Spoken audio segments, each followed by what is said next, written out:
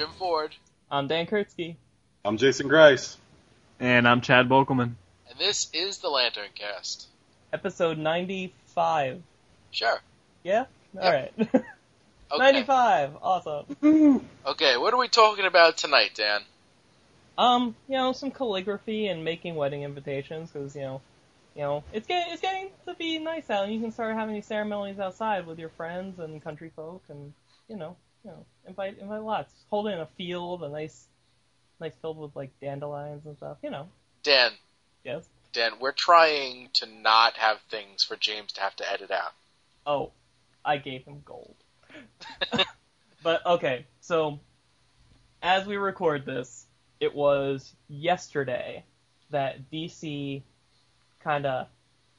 they pulled a casada and broke the internet in half. They announced that basically they're relaunching their entire line of the DC universe in August. From what I'm assuming, things like Johnny DC, which is their children's imprint, and Vertigo will stay kind of unaffected by this.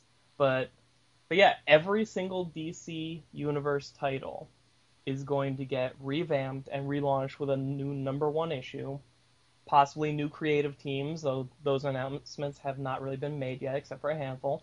And, I looked up the number. I appreciate this. There's going to be 52 new #1s in the month of August. Yeah. September, isn't it? I think it's August. I thought August 31st was JLA. Oh, that's right. That's the final issue of Flashpoint. There you go. Okay. In JLA, and then the next week starts the new ones. All right, September. Yeah. But yeah, speaking of that is the one big and that's the one thing that we do know most about. That they said right here in the article that the first officially announced title and creative team of the new era was revealed as well. DC Entertainment co-publisher Jim Lee and Chief Creative Officer Jeff Johns will be teaming up as artist and writer on Justice League #1, launching April 31st, starring Batman, Superman, Wonder Woman, The Flash, Green Lantern, and Aquaman. And they had an accompanying piece of artwork drawn by Jim Lee, kind of giving us some redesigned costumes, some other characters that may or may not be part of the team, and that's basically that's their starting point for all of this whole thing. Let's before we get into the specifics here, though, what was everybody's just gut reaction upon hearing that? Because they've been talking about this for a while. Like, the rumors have been circulating for like a month or so that something was going down after August, and everybody was just kind of made up their minds for themselves that, okay, DC is going to reboot or restart their universe or whatever. But now that they came out with this news, what did everybody think? I'm down.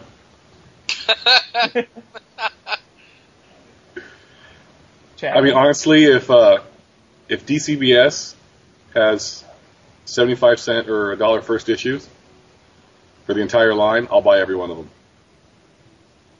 Yes, I thought of that too, not buying all of them, but the fact that if DCBS's policy on #1 issues holds true to this entire push, that's gonna be, like, you could basically buy the entire DC universe for, like basically $50, at least for that first month. Right. Now, Chad, I know you had kind of the polar opposite reaction at first that Jason did. Yeah, in my initial immediate reaction, gut reaction, was, oh, hell no. Just because, in my mind, I wasn't thinking of, I don't want a new start to the DC. I was thinking, I don't want to deal with the next couple of months of bullshit wrap-ups. That was the very first thought. You said gut reaction. That was the very first thing that popped into my head, was a couple of months of bullshit wrap-up. Yeah. That's an interesting point, too, because the whole... Like, it's not like we're finding out now that this is coming next year. This is coming in like 2 months. It's like we get this big news dropped on us, and then we're going to almost immediately see the actual fallout from it actually happening. That's like the kind of immediacy I'm not really used to with comics, you know? Well, I feel like we're in a weird situation here because like we know that the DC universe as we currently know it, you know, is going to change. Like it's absolutely like the extent of the changes we'll get to, but disregarding the extent of the changes as we know it, the DC universe, you know, will no longer exist in a matter of what 2-3 months now. About, yeah. So, you know, it's like, okay, well, depending on how different the universe is, you know, that's going to basically say, okay, well, every issue that comes out from now until then, does it mean anything? Is it going to be a wrap-up? Is it going to be a story that gets picked up, you know, threads get picked up, you know, in the new universe? That's the questions that are going to be going through a lot of people's minds right now. Yeah. And I question how fair a question it is, because, well, we'll get to that, because I mean my initial reaction to all this was like, well, shit, they're actually, oh, okay. Because I thought we had a thread somewhere talking about the rumors, and I basically laughed it off as like, that's stupid. They won't do, if they didn't do it after the first Crisis, they're not going to do it randomly now. Come on.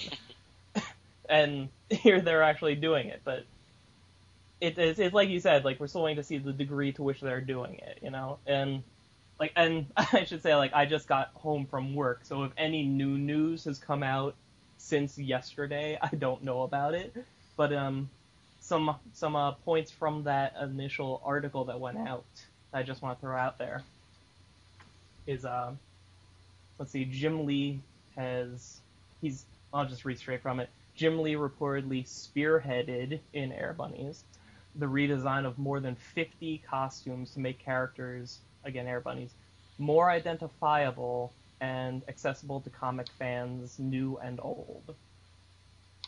Now, did everybody take a look at that Justice League picture that I mentioned before?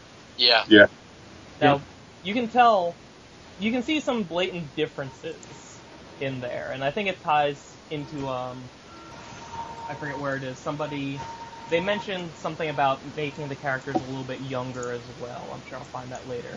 But, like, you look at, say, Superman in that picture, and he's, like, noticeably younger with, like, kind of a refit costume.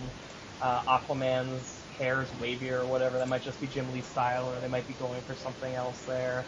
But what do you think of the idea of, like, redesigning 50, and we don't know what 50, but redesigning 50 character costumes in the DC universe, as well as making characters somewhat younger than they currently are? If we're looking at it from, you know, not the age aspect, but the costume redesigns, you know, like, I think Jim Lee is very talented, but I mean, to put that much responsibility in one person's hands, I don't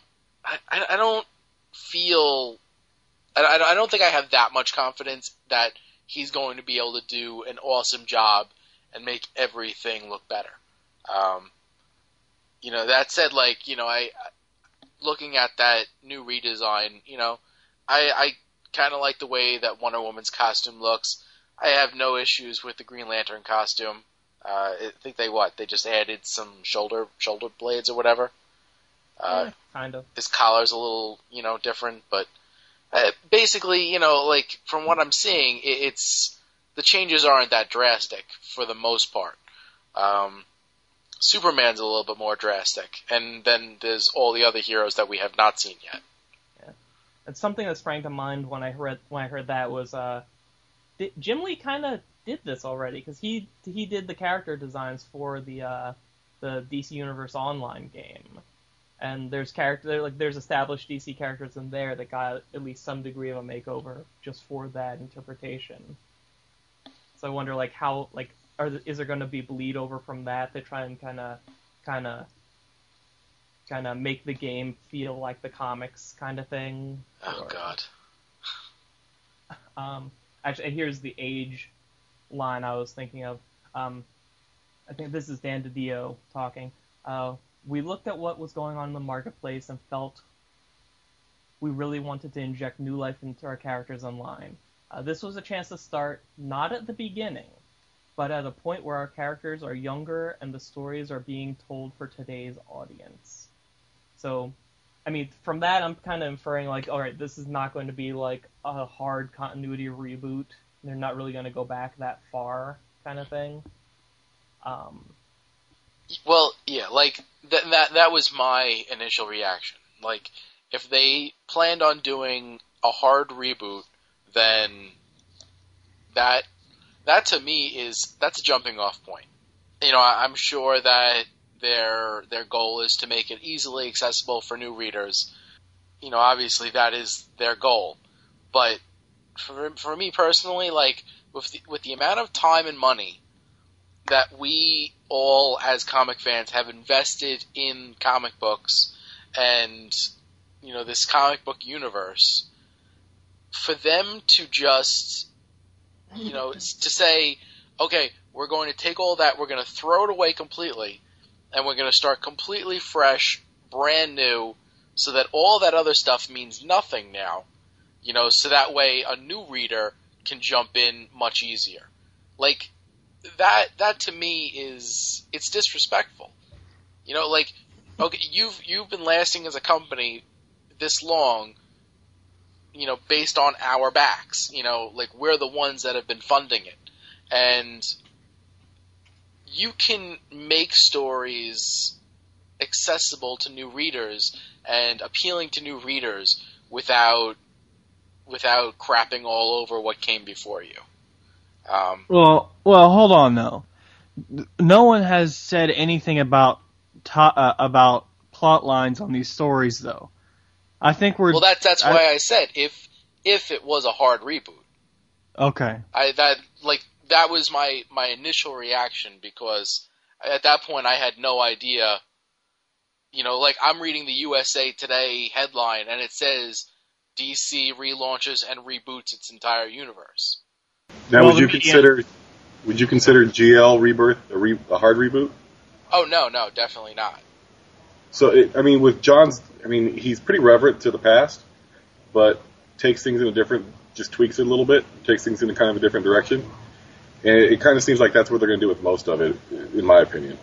Like I said, like you said, they haven't really given any plot lines or anything like that, but I don't think they're just going to say, okay, all of a sudden Batman's parents weren't killed or something like that. Right. Yeah.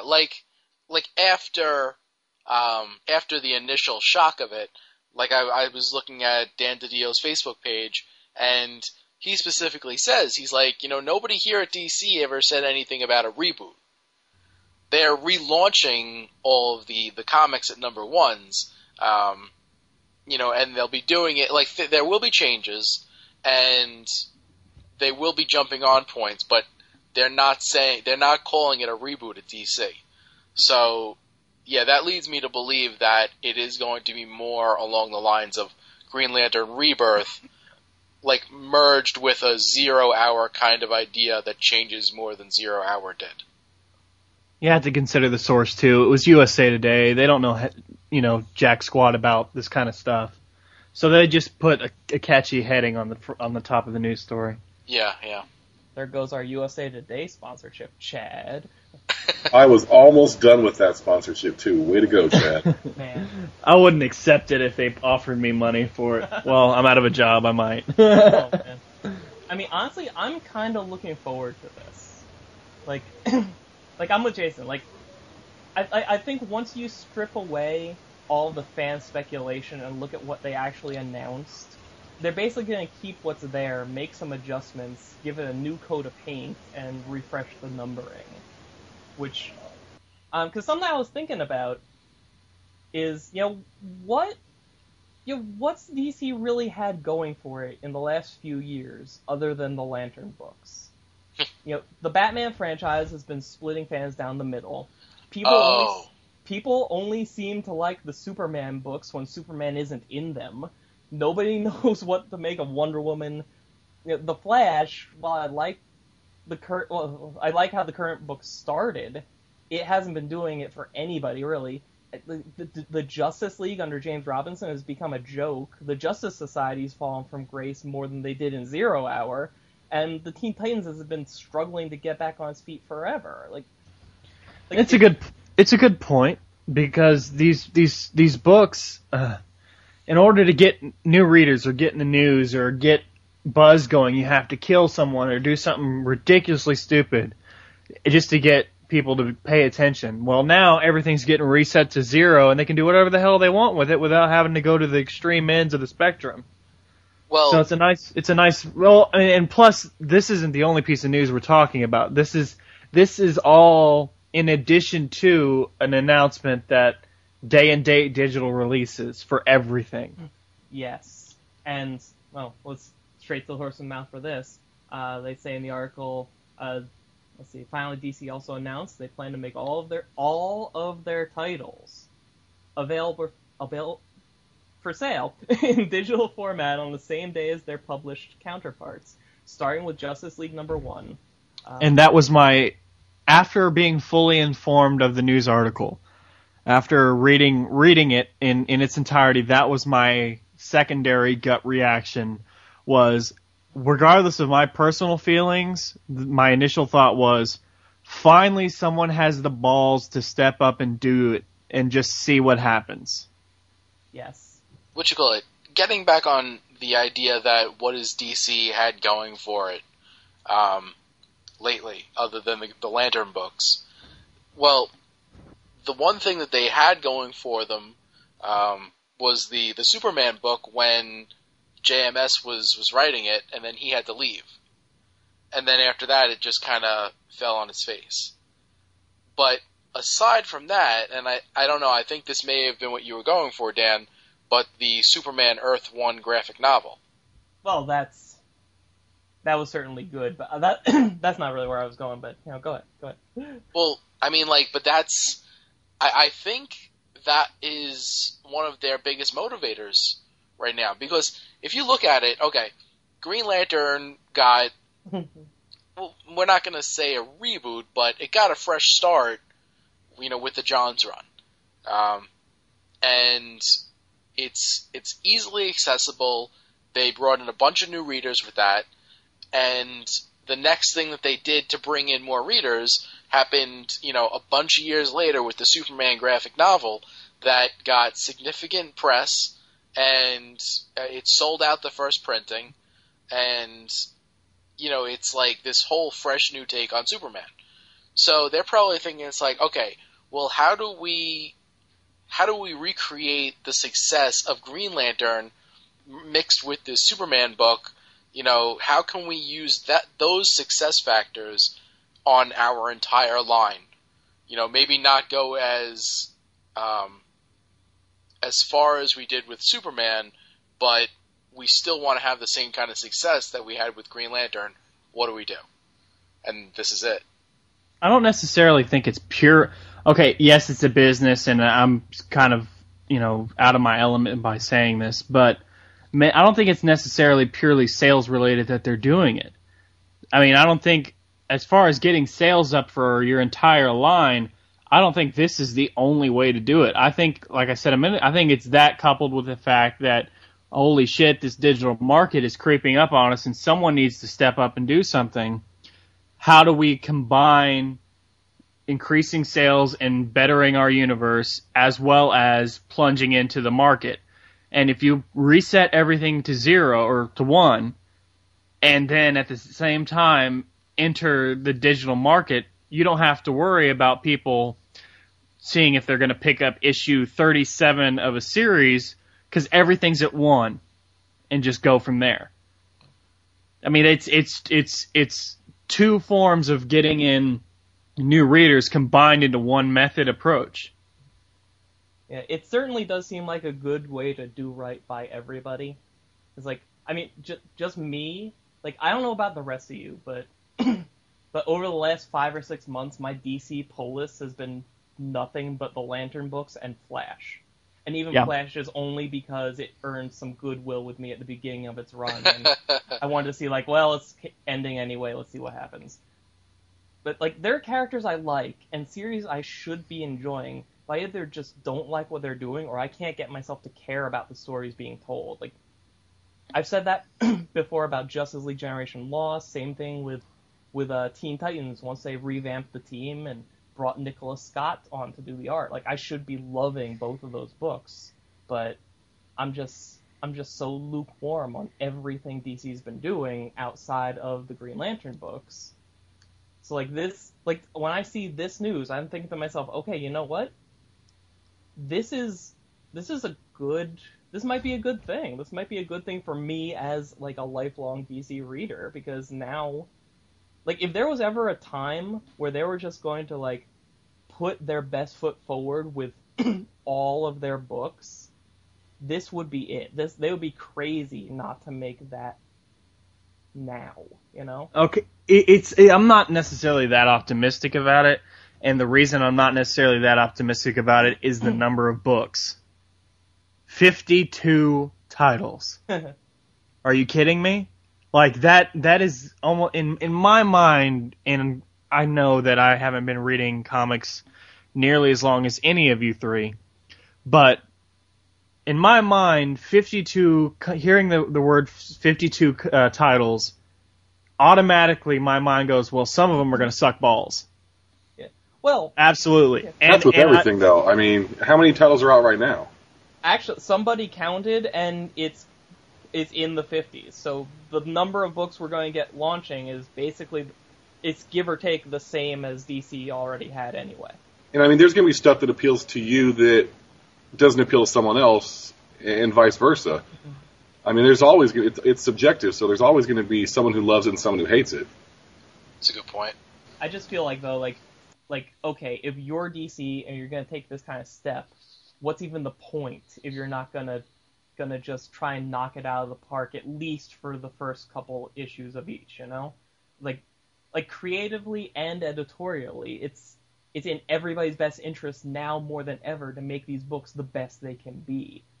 And yet, well, there's no way I'm going to get all of these number ones. I can tell you right now, I'm probably going to try things I otherwise wouldn't, you know? Like, I mean, okay, I'm getting Green Lantern, duh, okay, yeah, look, I'm getting Green Lantern. But, like, the Jeff Johns Jim Lee Justice League is kind of a no-brainer at this point. Like, who doesn't want to read a good Justice League book, you know? Especially since we have experience with the shitty Justice League for the past year or so. Yeah, Jim and Corwin will review an arc and just be, like, super sober. It'll be great.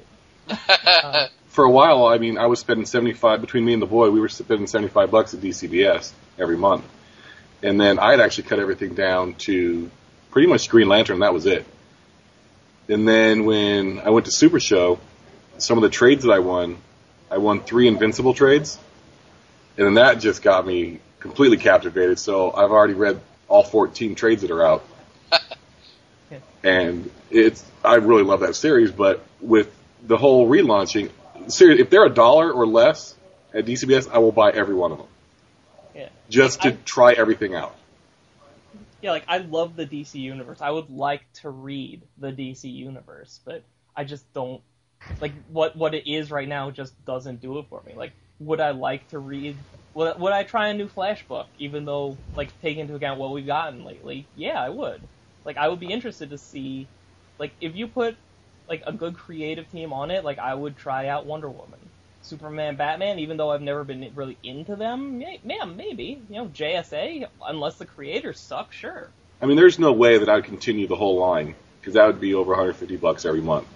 But I'd be able to see what interests me if I had all 52. I'd be able to see, you know, get my creative juices flowing just by anticipating what's going on. I got about another couple minutes, boys. All right, well, go ahead. Like, yeah. Whatever's gonna fall out of your brain, fall out of your brain. No, I'm really excited for it. I can't wait. Like I said, like I keep saying, $1 or less, I'll read every single one of them and then go from there. When I was a kid, I would just get stuff here and there from DC, Who's Who, stuff like that, some Batman, and then I got some Marvel stuff in the 90s, and then I kind of fell out of it at that point, and then not till I started listening to CGS, and then later on the LanternCast, I get back into the DC universe, really. And I've been full force in Green Lantern, especially since then, as much to my wife's chagrin about all the toys around me. But I'm open for it. I think, there's always going to be change. People are always going to bitch about it, and some people are always going to love it, and we'll just see what comes out of it. I mean, we don't know anything yet. We just know that they're going to start at number 1. We don't know what they're keeping from which titles. We don't know, what plot lines they're going to keep. We don't know what part of their origins they're going to keep or tweak or not even touch or totally disregard. We don't know any of that stuff yet. And who knows, they may tweak something that we thought we might not like, and then all of a sudden, wow, that's a really good point, and we go from there. As long as there's people telling good stories with good artwork, that's all I can ask for. Yeah. I think my brain is done spilling. Clean up in Las Vegas. It wasn't a big mess. No, that is a really, really good statement to make. Because ultimately that is what it comes down to. If they're telling good stories by good creators, then they're going to continue to get my money. It's like regardless of what continuity it is or what history counts. If I'm still interested enough to want to read it and it's satisfying me, then I don't want to say who cares, but you know what I mean. I think I've picked up the first couple of issues of I think every new Flash series for the past few Flash series. I think I'm done with Flash. I think that even with this reboot, I don't know that they can make me like Flash. I think the key, again, it comes down to the creators. It's they're shuffling around 3/4 of their creative teams. That was the figure I read. 3/4 of the creative teams are being shuffled around. Yeah, I think Goyer is writing JSA right now. He's not going to be the writer on that anymore. We know Robinson is off of Justice League. Birds of Prey is one of the books that's coming back, but it's not going to be Gail Simone. Adventure Comics. I'll say it now. This is one of the pieces of news I'm most excited about. Adventure Comics being reset to 1, reportedly featuring Deadman. No news on our creative team, although the name Ryan Sook has been banted around. Yeah, I heard about that one. I mean, I guess to me it would depend on. Well, the other thing that I was thinking about was it wouldn't make a lot of sense for them to do a hard reboot, considering what they just did with Brightest Day. You had the whole Brightest Day series for a year, leading up to a very specific conclusion. If you were going to do a hard reboot, then you wouldn't have needed that series at all. You would just be okay, here he is in this new universe because when we rebooted it, that's the way it is. And hell, Jeff Johns is one of the architects of this thing. Do you really think he wants to throw away everything he's done with Green Lantern? I would hope not. No. I'll find him. I want to figure out how they're going to do it, though. That's what I'm most interested in. Because if it's not a hard reboot, but they're switching everything back to number 1, for instance, since this is the LanternCast, everything we know about Green Lantern, what are some of the mysteries still out there? Okay, where the hell did the Indigos come from? All these kind of things that we've been speculating on and trying to figure out, what was Krona's involvement with the Orange Lanterns, all this stuff. The boy wants to know what the Orange Lantern oath is, too. all of the stuff we've been trying to figure out. If it all goes back to 1, are we ever going to get those answers? If it's not a hard reboot and it's going back to 1, what is it? Then how is this? Is this okay to be timely? Since the last episode was about 0 Hour, and part of their whole thing with those tie-ins was resetting things back to 0 to give people a jumping on point. Is this this new quote unquote my generation's new 0 Hour, or what is this? Yeah, well, I think it's going to be more than 0 Hour, but less than Crisis. Because, like, if you've been reading any of the rumors, one of them is that, and this is one of the tenuous rumors, but they could potentially do away with the marriage of Superman and Lois Lane. Fuck. That's one that they're seriously, talking about right now. It's just a rumor, but there's also images of Superman and Wonder Woman together surfacing and stuff. Well, that's all old stuff. That's that's been around for ages. Okay, I haven't read that story yet. But I mean, like, it's an interesting story, and I mean, it was the centerpiece for Kingdom Come. Superman and Wonder Woman hook up like years after Lois Lane passes on. I like that, but by the same token, it's like, they've written Superman and Lois Lane together in such a way that it's almost going to be near impossible to believe them not together. If that makes any sense. But in, like, the other side of the coin, okay, Batman's my favorite character. If he had a wife, I don't give a shit, as long as it's an entertaining story. Oh, but you see, that's, the difference is that Batman has never had, like, a continuous, strong, romantic interest, aside from, like, Catwoman, and that's only touched on every once in a while. But that's just as much part of his character of not having anybody as it is for Superman to have somebody. Yes. So that's just as much to do with who Batman has been up to this point. But if all of a sudden Selena Kyle's his wife, I don't give a shit. Just make it entertaining. I mean, there have been decades of stories where Superman was not married.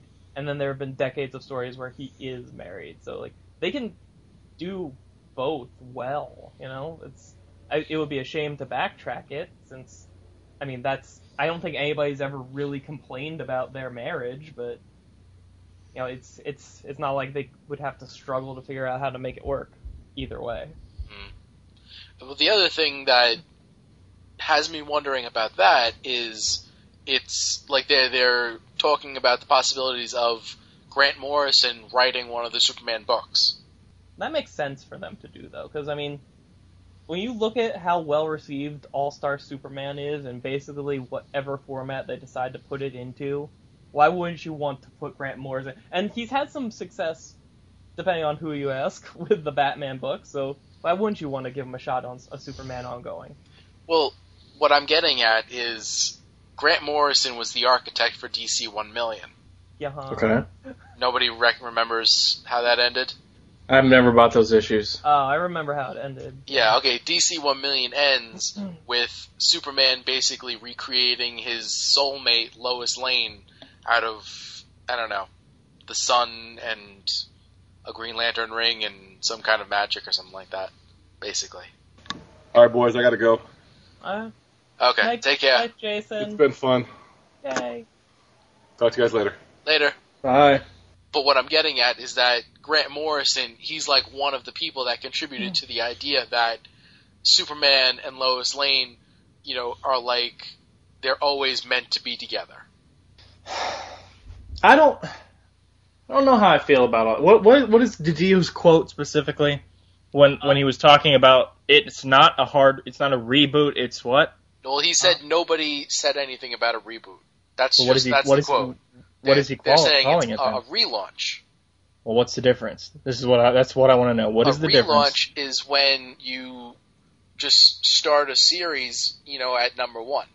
Like Kyle Rayner's book ended at issue 181, and then like 6 months later, Hal Jordan's book started with issue 1. Like that was a relaunch. Yes, yeah.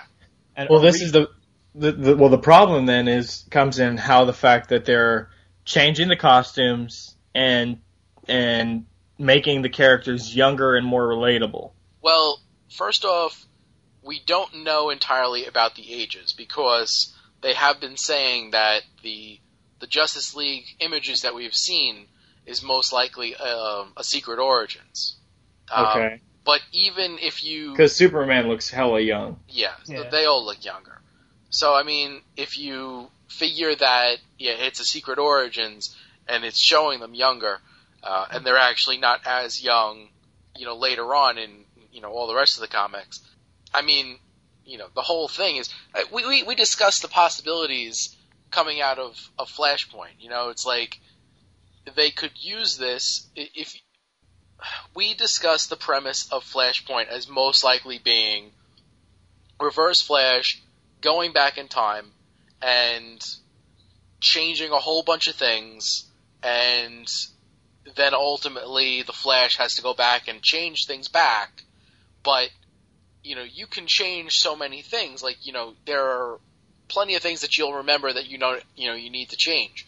But if you, forget one little thing, or, you basically get it so that it's close enough, then, the universe that you go back to is going to be very similar to the one that you originally had, but there are going to be differences. And, depending on where you take the Jenga block from, that's going to tell you where the tower is going to fall.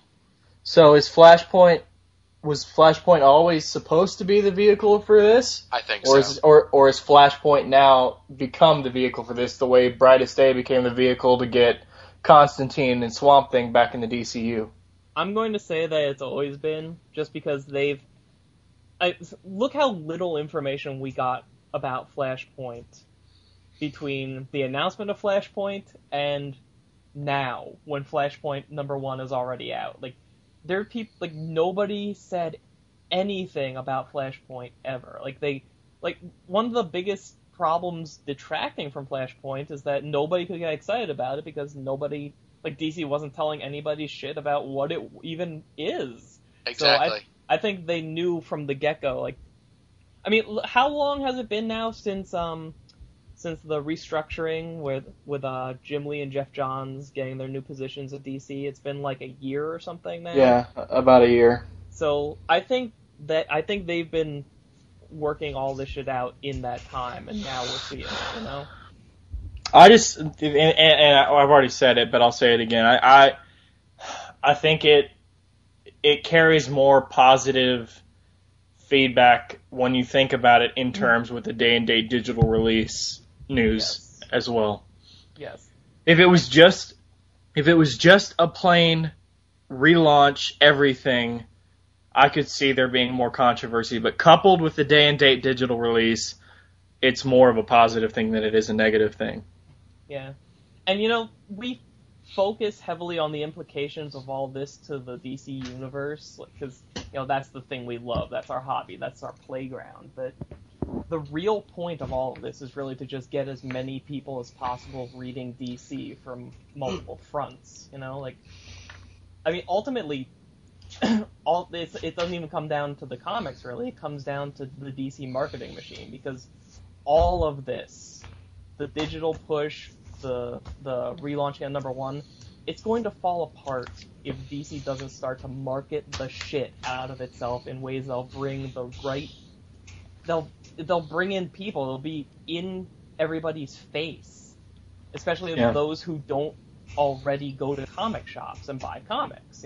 Especially the digital stuff. That is where the new readers are going to come from. As it is, everything DC really does with its publishing line has been kind of in a bubble. We know about it because we're already there. And for all the shows that's for instance CGS, what is the role of the retailer and all this stuff, and everybody's been talking about the digital thing. Yeah, we've seen things like Comixology crop up. We've seen them do deals on Marvel's website, blah blah blah. But thus far, as far as I know, no one's gone balls to the wall with it. So we don't have a basic, market research, so to say, of how it all works out. Yeah. Now, could this fail miserably? Absolutely. But it's less likely to fail miserably now that they're doing this relaunch. Yeah. Now that everything's at one. And I was at the comic shop today picking up my new titles and my Flash Omnibus, which, no, I didn't buy after losing a job. I pre-ordered a while ago. I'm not wasting money. Yeah, I got it too. I got it too. And I walked in the store in the middle of the conversation. The comic owner, the store owner, was talking with somebody else about this news, and I just pulled up a chair and joined the conversation. And they're not worried about this. If anything, they're excited and think it's going to work out just fine because they've been in the comic business long enough to see things not necessarily this widespread, but something like this come and go before. And this is where I'm getting the idea that, coupled with the day and date digital, that this is smart. And someone asked the owner if they thought the digital sales were going to hurt their hard sales. And I don't know how this ties into our conversation, but something I heard from the store owner that I'd never heard before is, as far as digital sales go, whenever someone's talking digital sales with that store owner, 90% of the people don't buy them on the iPad. They'll buy them through PlayStation 3 and Xbox. The digital stuff, because we had gotten into a conversation about digital sales. What if there was like a digital kiosk in a brick and mortar store or something like that, and how all that would work? And what he's saying is the majority of the people he's ever talked to do it through their gaming systems, which is something I'd never heard before. I mean, I think trying to tie the digital thing too much to the actual comic shops would be a mistake, because again, that's like saying, oh, we're gonna market it to the people who don't go to comic stores already, but they have to go to comic stores to get it. I mean, people who don't read comics already aren't going to give a shit about any of this. Like what DVT's doing with publishing line right now, it's not on their radar whatsoever. And Reboot, every single year from now to infinity, it's not going to solve anything, because it's all just being marketed solely to us, to the fan base they already have. And the movies certainly aren't doing the job for them. You know who goes to comic shops to buy a Thor comic because they like the Thor movie? People who are already shopping at comic shops and reading comics. What they have to do is, now that they're going to the trouble to make all this content that'll supposedly appeal to new readers, is put it out there where the most possible people are going to see it, and give them the easiest possible way to get it. And the days where things like in-house ads and announcing stuff at conventions and advertising at comic shops, the days where that's enough are long gone. And they have to really embrace, okay, people have the internet in their pocket all the time. How can we use that? The problem I see, or not the problem, have you heard what they're doing with Diamond? Like Diamond's reaction to the digital thing? No, I have not heard this. No, what? Well, what Diamond's doing, and this is me joining mid-conversation with the whole, the retailer I was talking to today. What they're trying to do is kind of what the DVD sales are doing nowadays, where when you go to the store, it's no longer just Blu-ray or standard edition. There's that combo pack with the Blu-ray regular and digital copy. What they're thinking about doing is giving the comics, and then when you check out at the stand, and this is if I'm recalling this right, when you check out at the stand, it gives you the option to purchase the rights to a digital copy of this. So it generates a code for you to enter online to get the digital copy for a little extra fee. Now, I could be slightly wrong on this idea, but Diamond's trying to figure out how to get in on this deal, because if DC and Marvel go direct to digital and, cut out the middleman or just do Comixology, then Diamond loses out, Yeah. I mean, so they're trying to do something to get involved with this. I think that could serve to help ease some current fans into digital, but I think that's the full extent of what it'll do. Yeah. Yeah, well, I mean, how much more are we talking though? Because the price point is really the biggest issue for me. If you are selling a comic digitally, then as far as I'm concerned, if you charge somebody any more than $2, then you fail. Oh, cut that in half for me. Well, yeah. I mean, like, I think that if they sold comics for 99 cents, then I think that they, sell them like freaking hotcakes. But, Yeah. well, I mean, they would do very well, I think. I think if you introduce comics digitally for 99 cents a piece, so that now you have something that's less than $1, easily consumable, you can get it on a PlayStation, a computer, a digital device, whatever, then you're going to do a lot better than having people come into a store, that they don't know where it even exists, and spend $3 or $4 for a comic that you don't know if you're going to like. That can be a daunting proposition. So, yeah, okay. Sell it for 99 cents or $1.50 or whatever. Okay, that would be fantastic. But I'm being realistic. And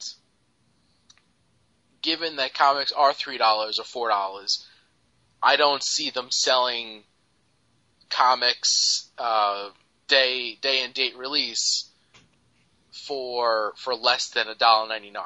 And if they sell it for more than $1.99, then where's the incentive to buy the digital as opposed to the hard copy? It's like, okay, so I'm paying, and this has been my biggest issue with digital comics so far.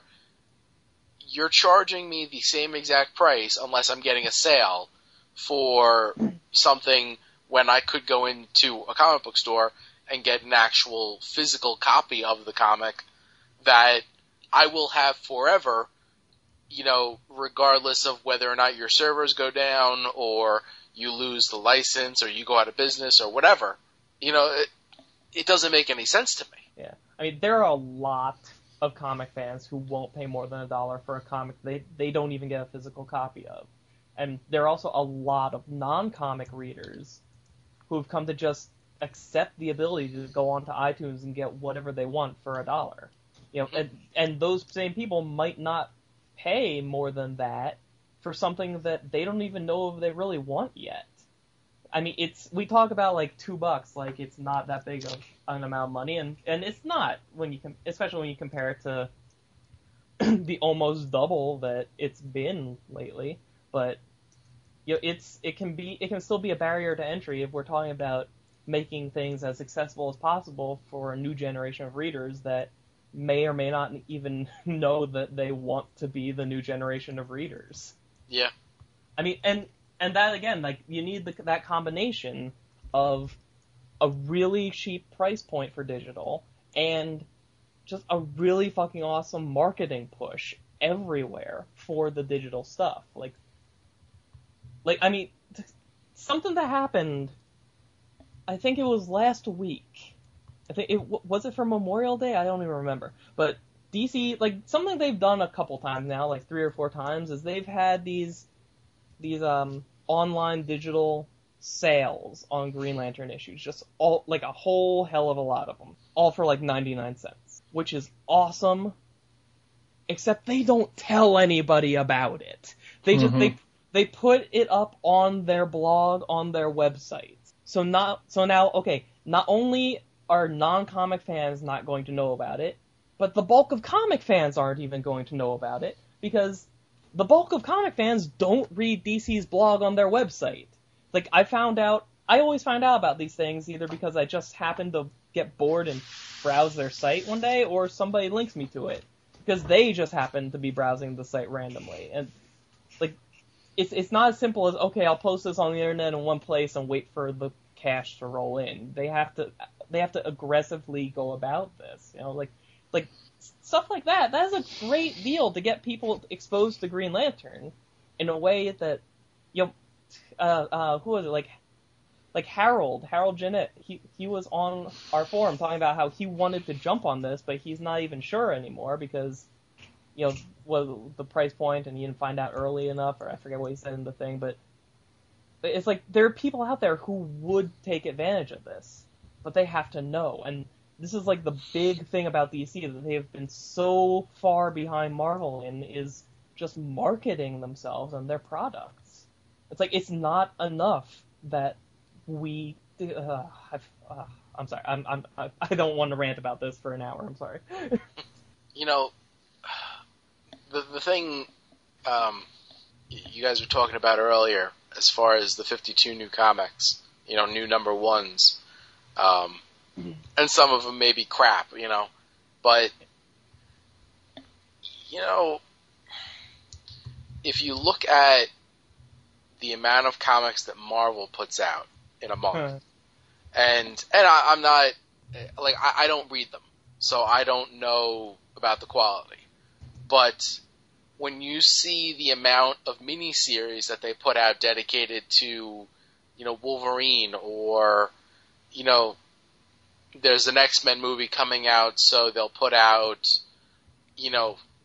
30 different X-Men, one-shots, or, Thor movie comes out, so you have 5 different Thor miniseries.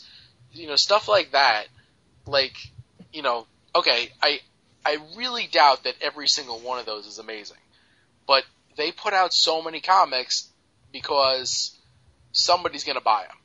The comic book store owners, I don't know, maybe they're getting duped into thinking, oh yeah, it's like, I'll get these store comics for the movie, because people are going to want tie-ins to the movie.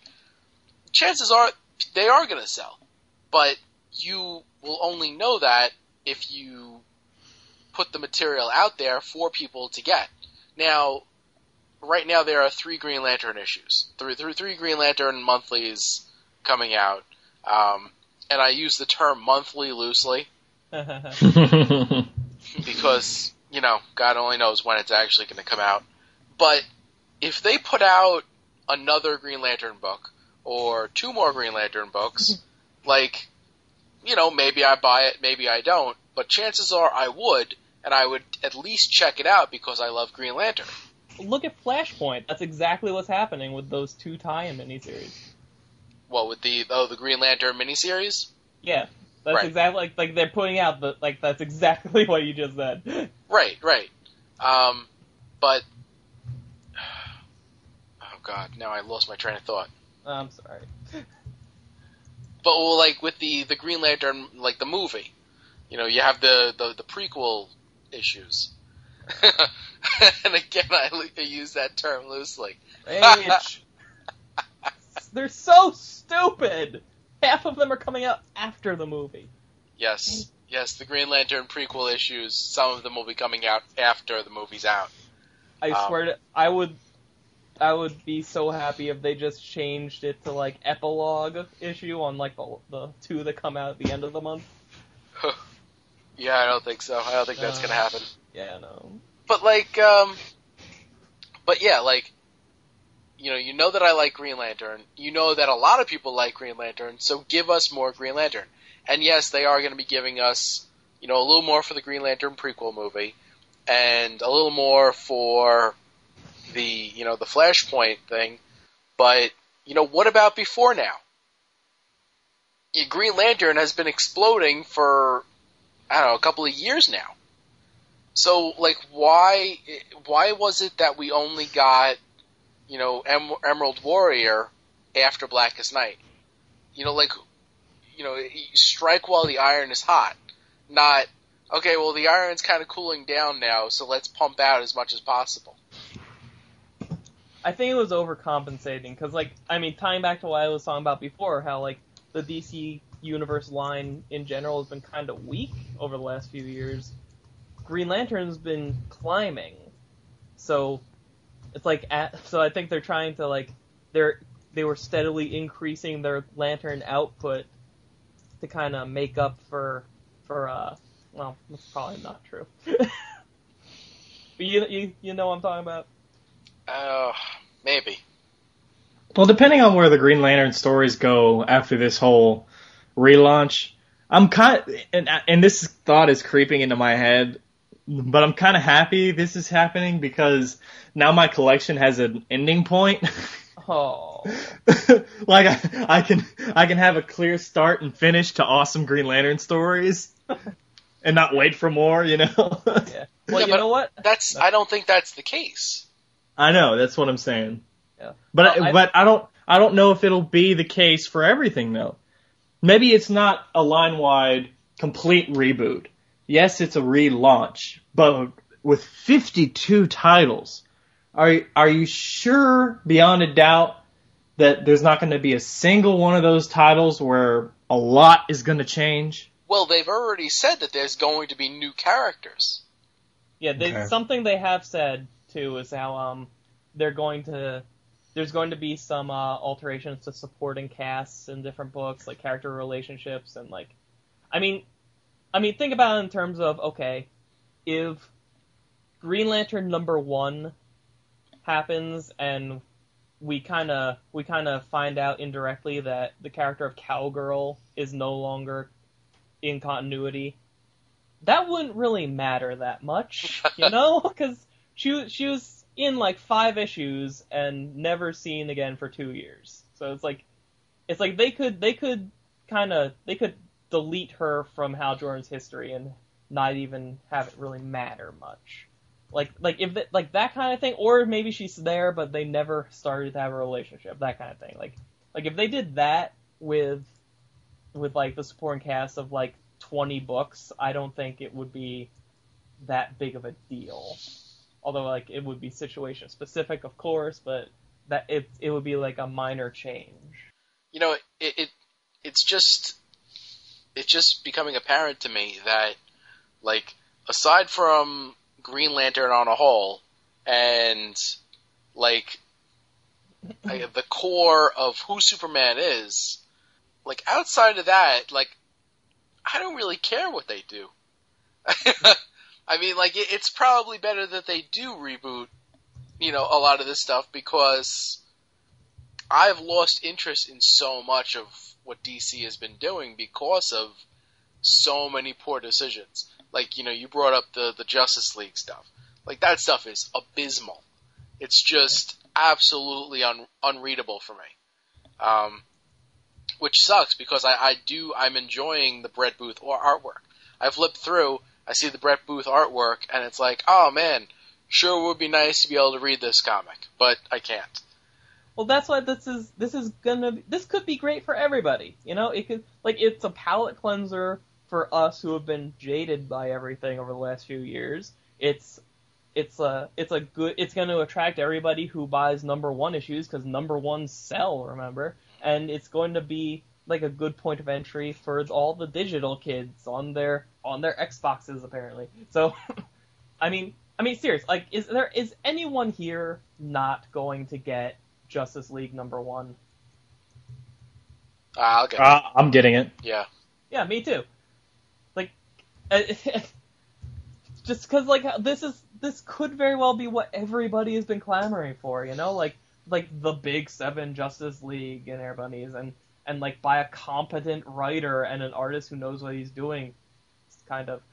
And like this, like Jim, like all the stuff you said, like this could almost be tailor made for you, you know, like you are the one you're the reader who loves DC, has history with DC, wants to read DC, but up till now DC has been kind of pushing you away. Well, you know what? This is a good place to dip your toe back in. The thing that it's like, I think the problem with DC, and this is a problem that they've had, you know, I would say pretty much continuously, is that when they put out information, like they don't control it the right way.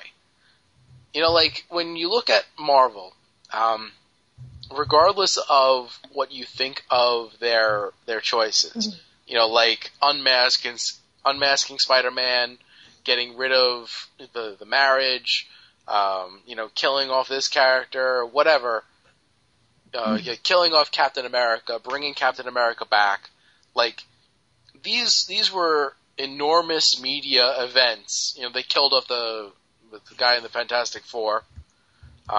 And I know who it is. I'm just trying not to spoil for anybody that doesn't know. You know, you have these massive events, and like Marvel puts out the information in such a way that it gets people like kind of excited, you know, about their properties. You know, whether it's excited in a good way or excited in a bad way, or even if it just like says, oh, I've never been to a comic book store, but I need to go to a comic book store to get that issue. Because, okay, maybe it will be worth something. But you know what? They're going into a comic book store regardless. Oh, go ahead. Okay, yeah, so they don't go back again, whatever. I'm sure that that's not 100% true. Because some people have already, said on our forums that The Death of Superman was their first comic. So, when you look at all that, like, Marvel puts out their information and it gets people excited. DC put this information out and, like, you look at Facebook, you look at Twitter, you look at Tumblr, all of these social media sites, and the initial reaction to the news stories that are coming out of this is that, I'm done with DC, how can they reboot all this? Everybody's angry, rah, rah, rah, it's like down with DC.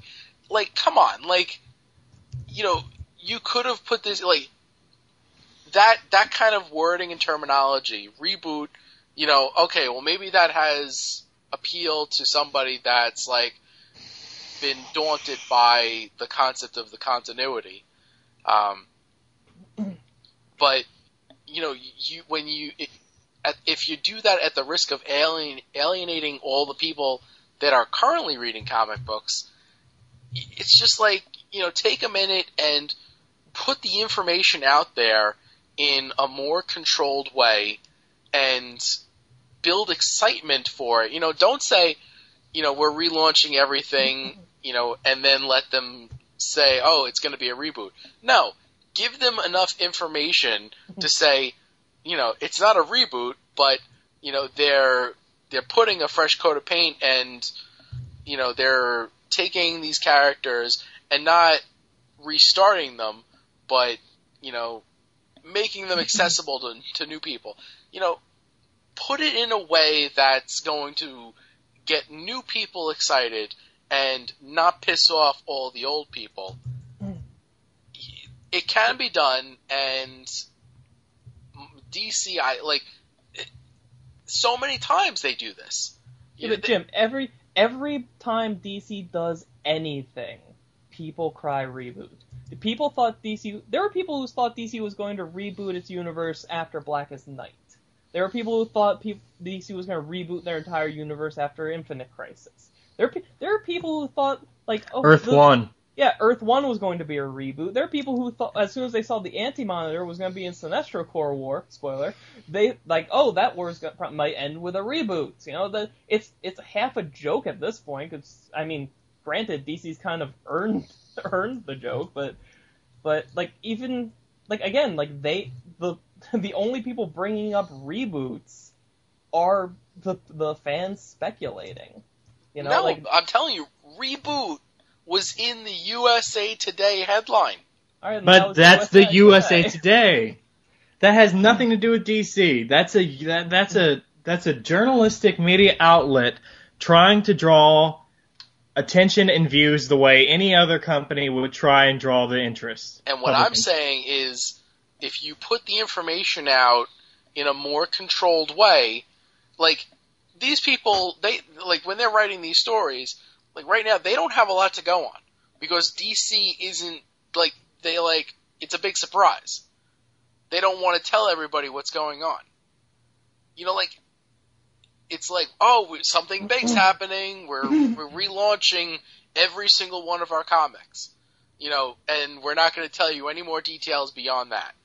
We redesigned, 50 new costumes, and things are going to get shaken up. It's going to be brand new for everybody.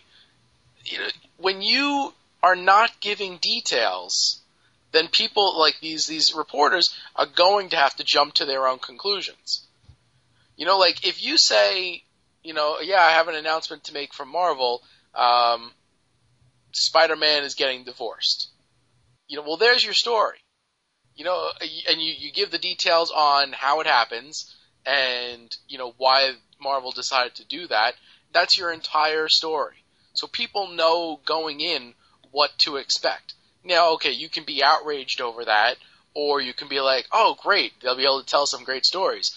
But it's not going to be like this haze of confusion, like, okay, I have no idea what to expect. People, like, if you don't have any idea what to expect, then, okay, for some people it's going to be like, okay, it's going to be, exciting and surprising and new. But some people are going to be like, well, I don't want to plunk down my money on something that I have no idea what it is. This isn't, like, it's not like this is 100% of the information we're going to get. Like, DC was supposed to, they actually announced this early. Like, they were going to wait until, like, the 11th of this month to drop some big announcement or something, but then, stuff started leaking through Bleeding Cool, so they decided, you know what, let's just drop the bomb now. And, like, I think on, right around when the Green Lantern movie debuts, they're going to be releasing updated solicitations. So we're going to be getting, like, creative teams and titles and stuff. But it's like it's just like we're not going to get the instant gratification of getting, like, the complete info dump all at once. But, like, I think, frankly, like, what they did tell us is a lot to take in all by itself. And, like, in terms of, like, broader media outlets use, because that is another thing. Like, Marvel likes to use the mainstream media to promote themselves. In terms of like your examples, like Spider-Man Unmasking in Civil War, what's his face dying in the Fantastic Four, that, like, Captain America getting killed. These are these are already, these, in those cases, they're promoting a specific thing about a specific cultural icon that everybody knows already. Everybody knows who Spider-Man is. So you announce Marvel's doing a groundbreaking thing with Spider-Man, that's going to get some attention. But if the story is, DC Comics is relaunching their line, there's going to be people who see that headline don't have a clue what that means. Like again, we are the audience that cares about that story. It's not going to be until we get the push through digital that we're going to get people to realize they care about it. But, like, with the costume designs, like, when they say, okay, there's going to be 50 costume design, changes or whatever, and there'll probably be more than that, but Jim Lee did 50 costume redesigns. Well, Superman no longer has the red underwear on the outside of his costume. Yeah. That's a big change. And that might be a change exclusively for the flashback story where they show, like, the year one origin updated version of the Justice League.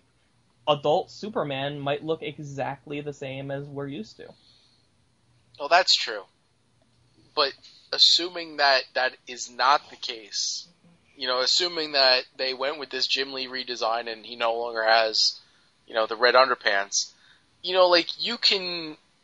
they actually could have broken this story up into a bunch of stories, and it's like Superman's going to get restarted and blah blah blah blah blah, new costume, new storyline, he's no longer married to Lois Lane, that's a huge story in and of itself. Yeah, but they are staggering the information, and that's what you hate. Mm. They announced what they're doing, they just haven't announced all the specifics about it, which is exactly what Marvel and DC have always done with any announcements they've ever made about any comic books. Yeah, I don't know. I mean, we got the announcement, like, earlier, like, I don't even remember how long ago, that a Red Lantern book was coming. And then happening. And then months later, we got the announcement of who's writing it. Never found out who was going to be drawing it. And now, like, you know what, maybe it's not going to happen, or maybe this whole thing is the reason why we haven't heard more about it. It's gonna be happening in this new wave of DC number ones. Who knows? It's probably not going to happen, and according to Bleeding Cool, and this is a very, very short thing, in September, Bleeding Cool has been told to expect a new Green Lantern team book made up of one member from each of the differing Lantern emotional color spectrum: green, yellow, red, blue, indigo, violet, orange, and black. So, with a team book, maybe it's likely that, and only 52 titles, it's likely we won't get a Red Lantern book. But, like Dan just said, they're only giving us a small piece of information.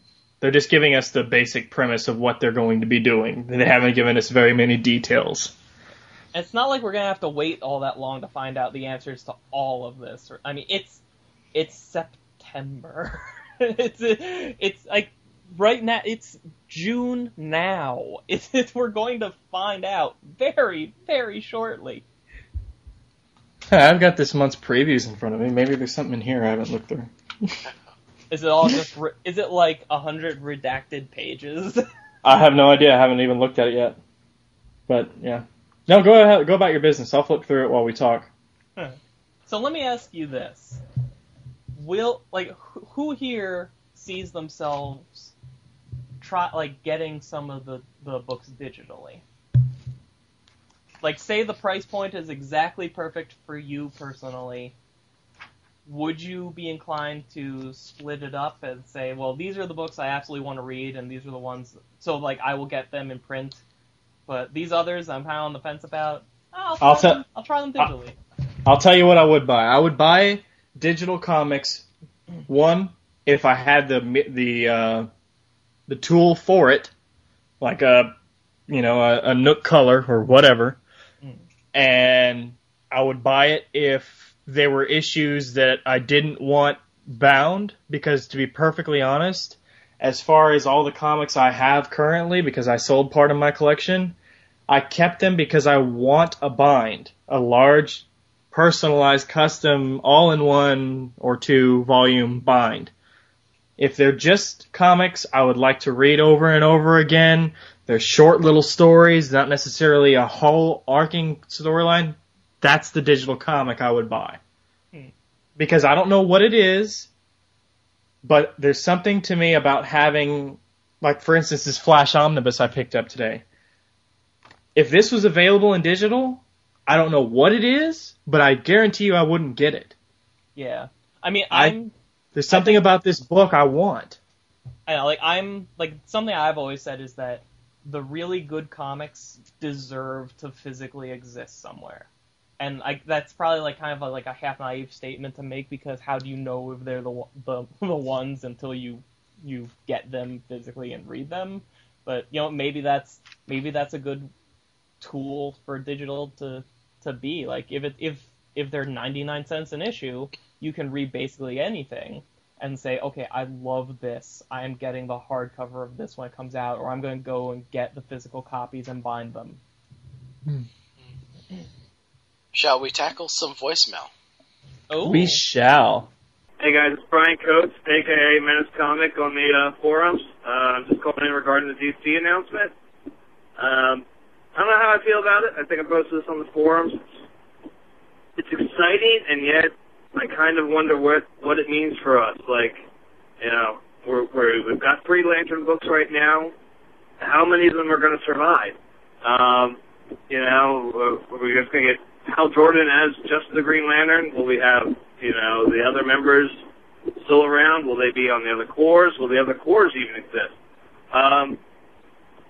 It's pretty weird. Otherwise, I'm also kind of looking at this picture by Jim Lee and, the Justice League, and, it's a promo shot. Who knows if it's legit, if these are the actual designs we're going to be looking at. But I keep looking at Superman in that. He looks really young. I keep thinking this is going to end up being like an Earth 1 situation or something. They're going to bounce us up to another multiverse or something. It's there. They never really used it other than the Earth 1 Superman. There's not a lot of multiverse stuff they brought back in 52. So I get a suspicion that this is really just all going to take place elsewhere, and a year, 2 years from now, they're just going to pop right back onto it. I'd love to know what you guys think. All right? I guess that's it. Bye-bye, guys. Can I say first off, the Google Voice dictation underneath this thing is the greatest thing I've ever read. They're gonna bathtub another that multibirds or something. I highlighted that, yes.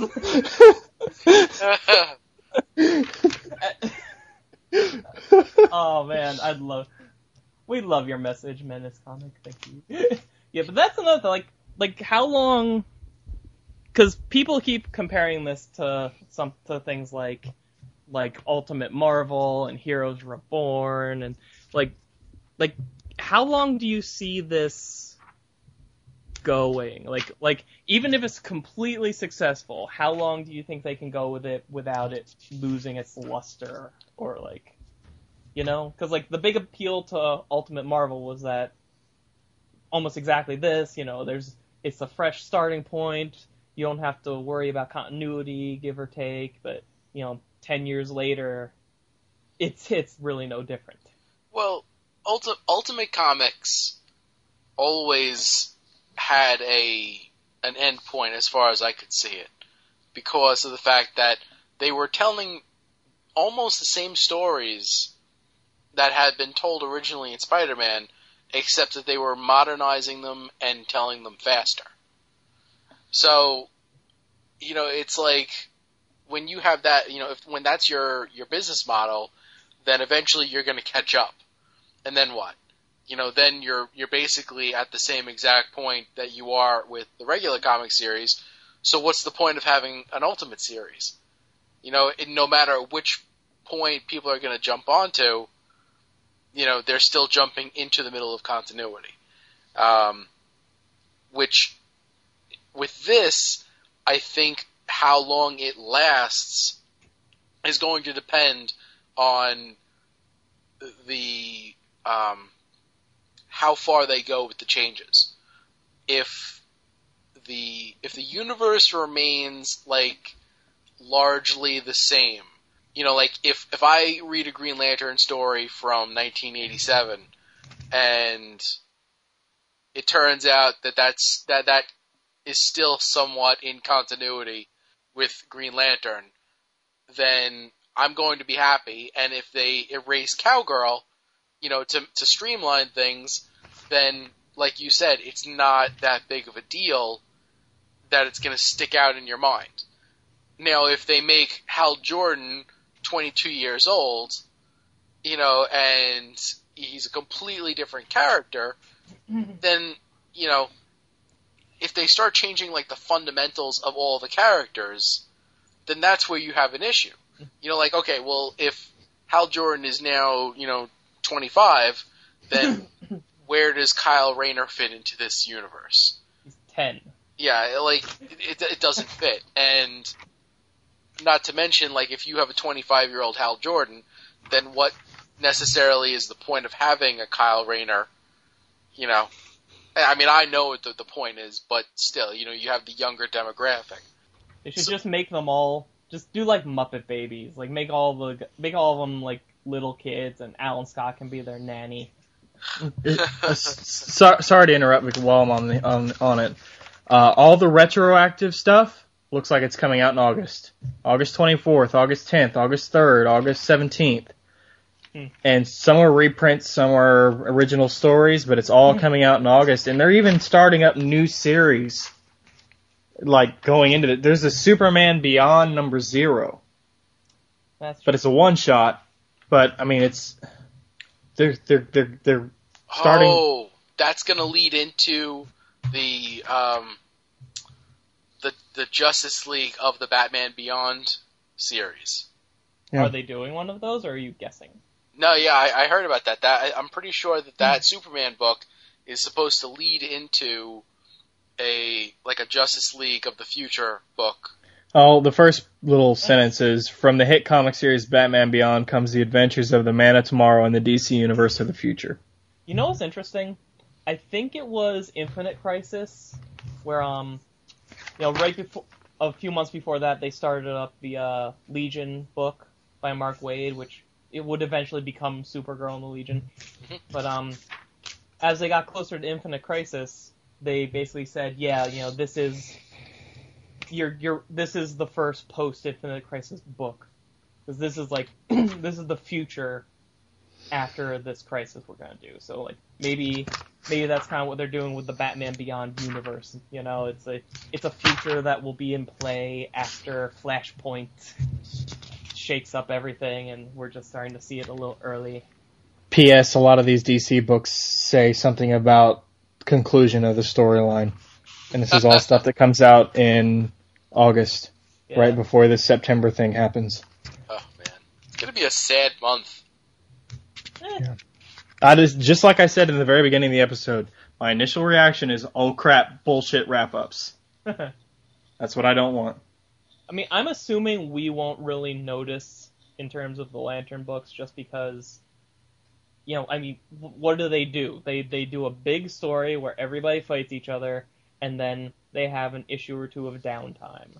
So, like they did after the Sinestro War, they did it after Blackest Night, now they're going to do it after War of the Green Lanterns, and then it just so happens that when things pick up again after that, it's going to be the new #1 stuff. Oh God.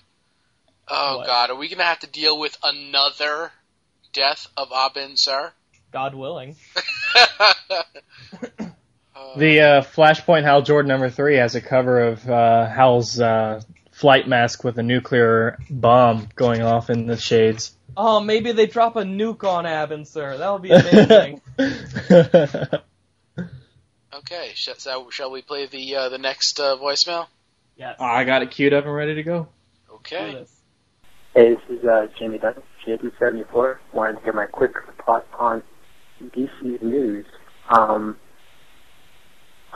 optimistically cautious about it. You know, this is not something that I don't think we've seen before, where they're renumbering everything and putting in, you know, new, you know, we don't know what's going to happen yet. So I think there's a lot of speculation going on, and I think as you see more things happening, I think it will, you know, people are either going to like it or not. I mean, that's just how it is with comics. I mean, you know, I've been reading, you know, this stuff for like 30 years now, and, you know, things change all the time. You know, there's got to be a way to make things fresh and make things new and bring in new readers. Something, you know, caught someone's eye to pick up that comic for the first time, and I think what they're doing now with this new reboot might be the same thing. And then the fact that you have all of these, you know, you got the same day and date for digital, I think it's a step in the right direction. I hope that the price is going to be worth, you know, that. I hope it's not $2.99 for digital, although it looks like it is going to be. But we don't know, and I'm optimistic, and I'm curious to see what's going to happen.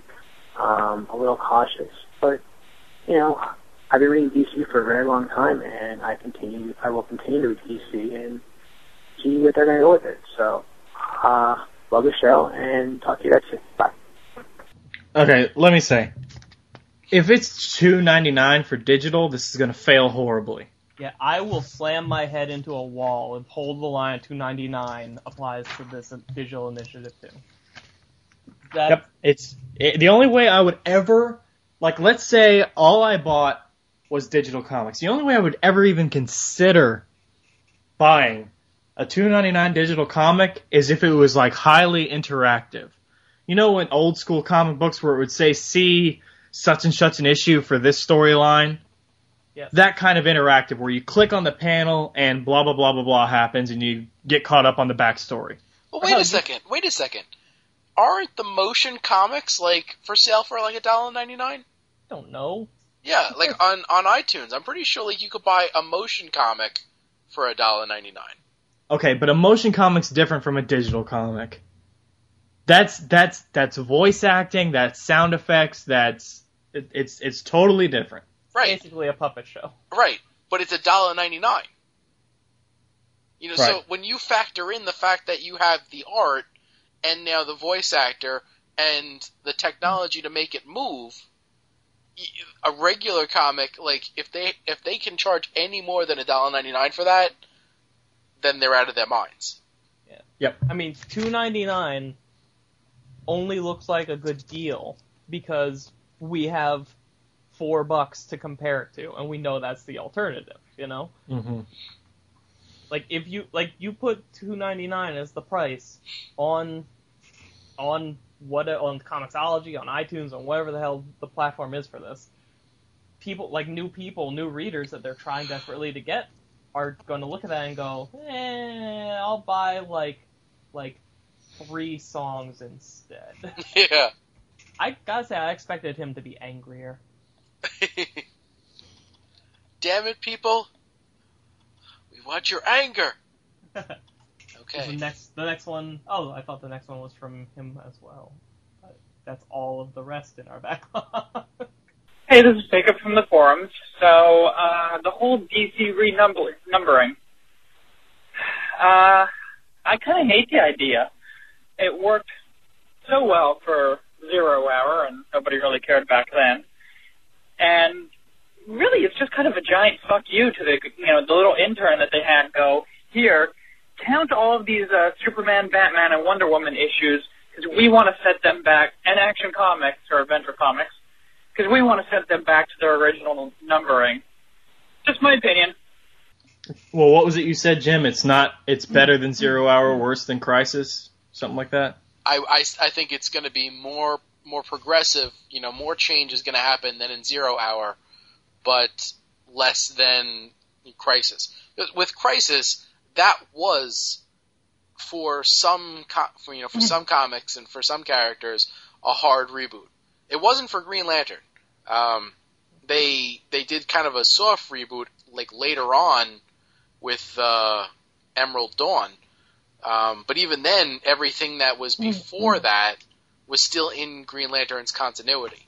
Well, even Crisis wasn't as hard a reboot as they wanted it to be, though, because like it still took like half a year for the Superman books to kind of settle into post-Crisis. Like people were still telling pre-Crisis stories about Superman after the Crisis was over, and that version of Superman wasn't supposed to exist anymore. So I hope this ship is run a little tighter than that. Oh, well, yeah, it has to if they're releasing all the #1 issues in the same month. Yeah. But, yeah, but with Crisis, eventually they did restart Superman. And eventually. Yeah, everything that was before that was, something completely different. That never happened to Superman. So, yeah, this is not, as far as I can tell, this is not going to be a hard reboot like that. They're going to shake things up like a 0 Hour. I think Jason's early comparison to Green Lantern Rebirth was a good one, because that right there, there was some retconning done. They put some new coats of paint on some stuff. They reshuffled a little bit, and they gave us some awesome stories. That's basically that's kind of the level I'm expecting. Well, I do think that they will do more changing than just a Rebirth level rewrite. Because like you even said, they're going to be changing some things with, side characters. Costumes are going to be different, and they're probably going to alter tiny bits of history here and there, so that they can undo things that they want to undo, or redo things that they want to redo. Well, ask yourself, what was Parallax before Green Lantern Rebirth, and what was he after Rebirth?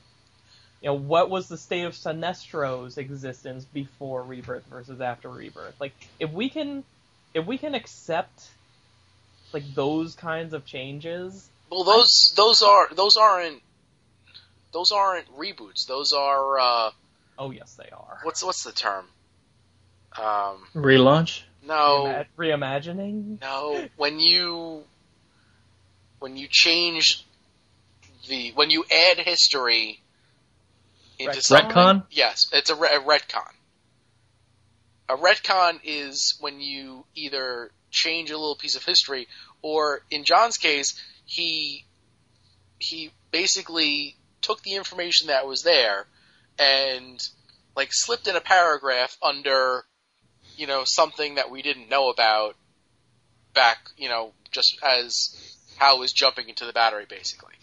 He completely rebuilt what the concept of Parallax is from the ground up. Come on. But there was nothing saying that it wasn't that. Okay. So he added something to the concept of parallax to make it something much more. He didn't take, well, I mean, in some people's opinion, like mine, it took something away from the character interactions, and the choices that were made, but the story still happened exactly the same way. It's just, it turns out it was a fear bug, and nobody knew that it was a fear bug at that point. All that stuff was a retcon. Like, that's very different than a reboot or, a slight continuity, jumpstart. Well, look at the Justice League then, okay? They're, like, we've pretty much been told that they're going to open up with, Justice League #1, and we're going to see the new history of the team getting together as youngsters. Like this is, they're retconning that. That is retroactive continuity. That is them saying to us, okay, this is how the team's origin went, not that other stuff over. No, that's not retconning. Yes, it is. No, because they're not changing the stuff that you know. This is a new timeline, and things have been changed by other means so that they're telling you, okay, this is actually how it goes now. So you're saying that it's impossible for it to be a retcon if it's another version of the universe. Right. That's bullshit. Yeah, no, you're splitting hairs so much. Well, I'm giving you the definition of retcon as opposed to, like a reboot. God, this is like the time travel thing again, isn't it? And actually, it has to do with time travel. So No. All right. Well, I'm not sure if we've answered this question completely or not. So one of the questions I have is okay, let's say the line-wide day-and-date digital release wasn't happening, and this was the only news we were getting was the relaunch. Is this necessary? Is it necessary? Yeah. I mean, would DC be doing this without coupling it with a line-wide digital blitz? I think that, again, it just comes down to you need to get good creators who are good at what they do, telling the best stories they can, and editorial needs to make sure that happens as much as humanly possible. On time. On time. Do you need to take everything back to #1 and tweak it to get that to happen? No, you don't. We've been getting that fairly consistently for as long as I've been reading comics. You don't have to do that. That being said, I can tell you for a fact I'm more inclined to try to read more of these because of the way they're doing it than I would have if they were just announcing every now and then, okay, we're bringing on a new creative team to Wonder Woman, and we're taking James Robinson off of JLA and putting somebody else on it instead. I think if they wanted to maximize their sales, even if we're just talking about amongst comic fans, then I think this is going to give them bigger success in that area than just keeping the old installation of things as it was. We're going to take James Robinson off of Justice League and put him in a closet. I'll buy that for $1 on iTunes. But no, did I answer that, Chad? I don't even. No, I'm just curious because yes, the comics for the most part were kind of shitty. I'm looking at you, Robinson, but and obviously other books, but even with them failing, the companies they've had failing books before and not done something quite so drastic. Yeah, and I do think that you're right about the whole. If they weren't going for the big digital push in conjunction with this, they probably wouldn't have taken this big a step. but I don't know. Like, even if I never download a single comic based on like the business model they're going to be coming out with, I know for a fact, like, I'm not going to be to Jason proportions and buy all 52, but I know for a fact I'm going to be buying more DC books in September than I probably have in the last 6 months. Yeah, I'll buy titles I otherwise normally wouldn't give a try, which I'm guessing, not guessing, I know is probably what they're going for anyways. Yeah. Yeah, to answer your question, Chad, in my opinion, I think that DC definitely had to do something. And, okay, maybe they didn't need to do number ones, but they definitely had to do something, and injecting, new life into their comics is, it's more than just a good idea for DC right now. It's necessary. Like, month after month after month, they just keep on losing ground. And, like, I think there was going to be 1 month where they were, they basically pulled out all the stops so that they could overtake Marvel for, like, 1 month. And then, like, something didn't end up shipping in time, and they lost it. So it's like, it's basically like when you're looking at market share, and they're just facing defeat after defeat after defeat on market share, they had to do something. They had to do something big. And pulling out, number ones for everything, like Dan says, it's going to get noticed and people are going to try it out. I mean, hell, DC is publishing an event right now that nobody really gives a shit about, and that really says something, I mean, granted, people are probably going to be paying more attention to it now, but I mean, it's I don't know. I think it's like a big indicator when you can have a top creator or two writing a summer event for your company, and not many people really have anything positive to say about it, including those who are really invested in those characters or the universe. So like, I'm just really, I just like seeing them not play it safe. Like, they're like, all right, you want to try rebooting or relaunching or reimagining or re-defeating the monster, your universe. Awesome. Go balls to the wall and do it. You want to try it just jumping in the deep end with a digital push? Do it. See what happens. Who cares if it fails? Just try your damnedest and see what happens. And you're going to do both of them at the same time? All right, now I'm interested. I'm going to be watching you. This is great. Okay. Oh, and I wanted to throw out there, according to Google Voice, the first line of that voicemail was, "Hey, this is taken from the forums, so the hold GC Republic number I can hi Kyle made you an idea." Why didn't we switch to this sooner? I was wondering what CGS was using whenever they would read the Google Voice translation. I was wishing we had something like that. I like, hey, works so well for the number 0. Our nobody really cared back then. Yeah, 0 hour became the number 0 and the word OUR. It's great. Yeah.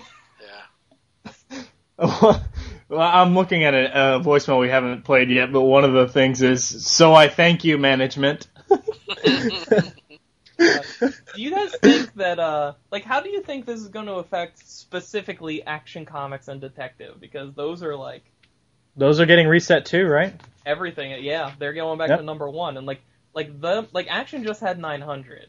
And, Detective was, somewhere slightly behind that. But, those are almost like the perennial books that you would want to get because they had high numbers, Weren't there comics a while back, and like I said, I haven't been at the comic game that long, but if I'm not mistaken, I seem to remember seeing comics in back issue bins where they'd have like a larger number at the top and then a smaller number at the underneath that number. Yeah. Yeah. Like, for instance, number whatever of the storyline, number blah, blah, blah of this whole series ever invented. Yes. Yeah, that's something like I can't remember if DC did it, but Marvel did it in the late 90s, early 2000s, I think, where they would like, specifically I'm thinking of their Captain Marvel book, where like halfway through they kind of put it back to number 1 because there was a creative change or a directional change, and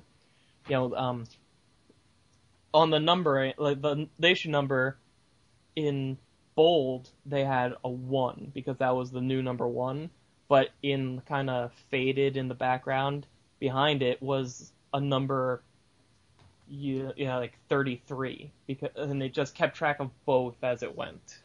If they did that with the mainstays of DC, I'd like it better than if they just went straight number 1, especially with action and detective. Because Detective's coming up on 900, right? Within about 20 issues or so. Yeah, I'm really interested to see if they can keep themselves from pulling on Marvel and just like doing number 1 now 900, now 50. Okay. So we talked about everything we wanted to talk about with that. Mm-hmm. I think so. Then, Considering there's not a lot of information out there, we got a lot out of it. yeah, really, seriously. We should probably mention the movie get together in the city. Yes. You got the details for that? Bye, guys. We'll send you lots of pictures of us being happy, Chad. No, we won't. We already know. I've actually had offers from multiple friends telling me they want to go see it with me, and they'll pay for my ticket because they want to see it with a fan. So I might see this movie for free like 5 or 6 times. You should be like, "What? Awesome! All you guys pulled together to pay for my plane ticket to New York." Sorry, go ahead. Okay. Movie meetup. The meetup is going to take place on, the 18th, I believe. Yeah, Saturday the 18th. Okay, Saturday the 18th. This is the day before Father's Day. It's this month. This will take place in about 2 weeks from when you hear this episode, or when this episode airs. We don't have a time yet because, as far as I know, tickets are not available just yet. But it's going to be at the AMC Lowe's 34th Street 14 Theater. I think the 14 stands for how many screens they have. But I thought it was 40. Wait, I thought it was on 34th Street and 14th Avenue. No. Isn't that what you told me? No. What avenue is it on then? It's on like 8th Avenue. Oh. It's basically like you walk out of Penn Station, and there's the movie theater. Oh, it's the one I suggested to you at the beginning, and you were like, "No, let's not do that one." Yes, that's the one. Jerk.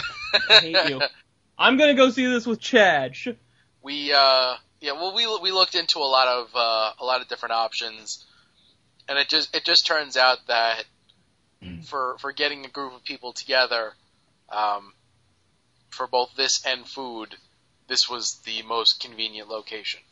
So we're shooting for around a 3:00 showtime.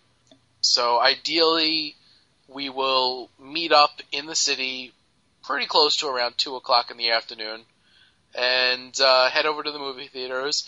Anybody that wants to meet up with us there can, and we're gonna see the movie. We will, of course, announce a showtime as soon as we have the exact time details, so that everybody can order their tickets ahead of time.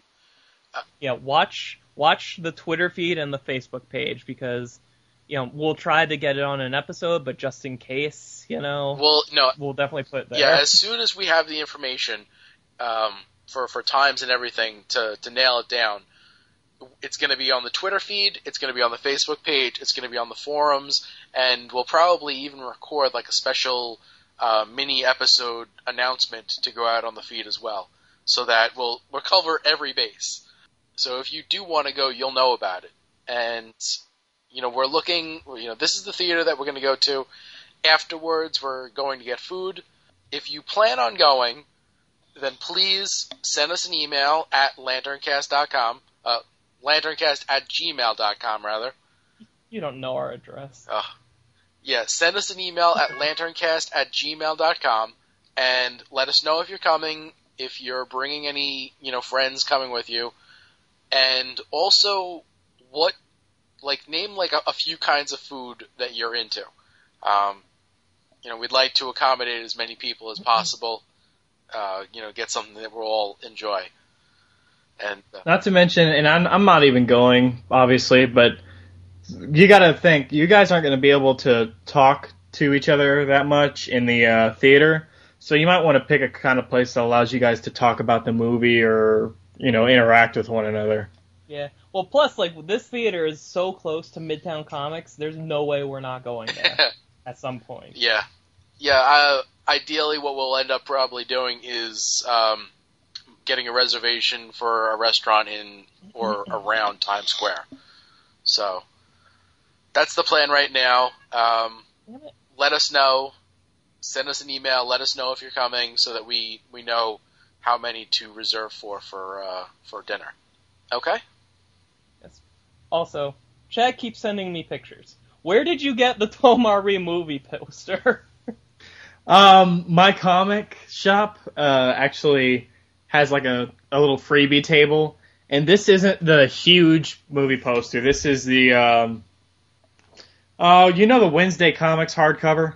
Yes. About that size. Oh, that's pretty good. And I've already got one of Hal Jordan, so I think they're getting one a week, so I'm just waiting on Sinestro and Kilowog, and then I'll buy a giant-ass frame. And P.S., since this is what I just said is probably going to be taken out of the episode anyways, go check the LanternCast website, because I just flipped through the previews, and there's something awesome coming out that you guys need to know about. Yeah. I don't know if I would describe it that way, but it's there. It's pretty unique, though. You gotta admit. Yeah. John Godwin will probably get one. I stopped at the Barnes & Noble by me today, and if it was a paperback, then I probably would have gotten it, but as it was a hardcover, I'm going to wait probably a couple of weeks before I can afford it. It's a hardcover book from page to screen, Green Lantern. It's got tons and tons of photos based on the movie, design photos, and character photos. It's really, really cool looking. There are some spoilers, in the book, so maybe wait till after you've seen the movie to pick it up. But the book looks gorgeous. How much is the hardcover? $35. So that sounds. If all the movies to get an art book of, this would be a good one. Yes, yeah, absolutely. So, okay. Okie dokie.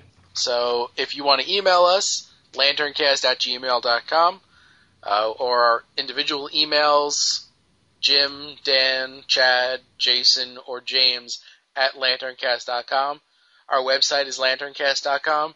There you can find links to our forum, our Facebook page, our Twitter, our gallery. It also has our RSS feed, or you can just go on iTunes and subscribe to us there. Leave us a voicemail at 708-LANTERN.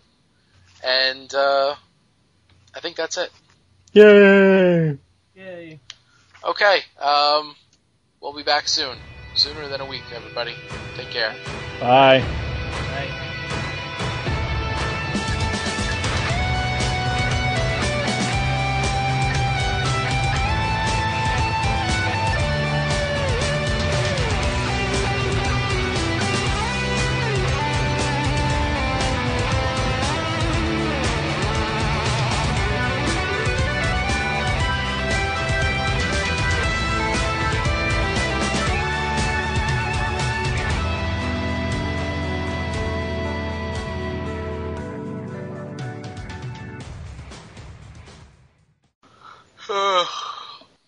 Let's try and make it so that we don't have any errors, so that way James can edit it really fast. Hi, everybody. I'm Jim Ford. I'm Dan Kurtzky. I'm Jason Grice. And I'm Chad Vogelman. Okay. No errors at all. We couldn't even get through the intro. I'm just so used to going after Dan. Like, all four of us just go at once. It's awful.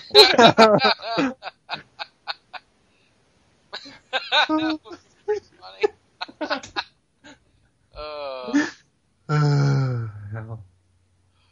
All right, so Once more.